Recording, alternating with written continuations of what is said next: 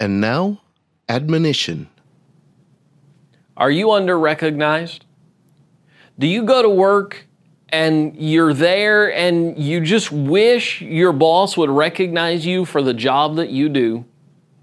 Paul writes in Ephesians chapter 6, knowing that whatever good anyone does, he will receive the same from the Lord, whether he is a slave or free. Paul makes it clear.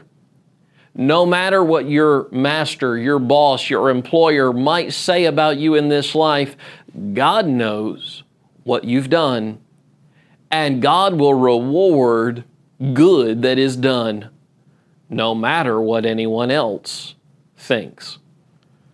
For more from the Collierville Church of Christ, visit colliervillecoc.org.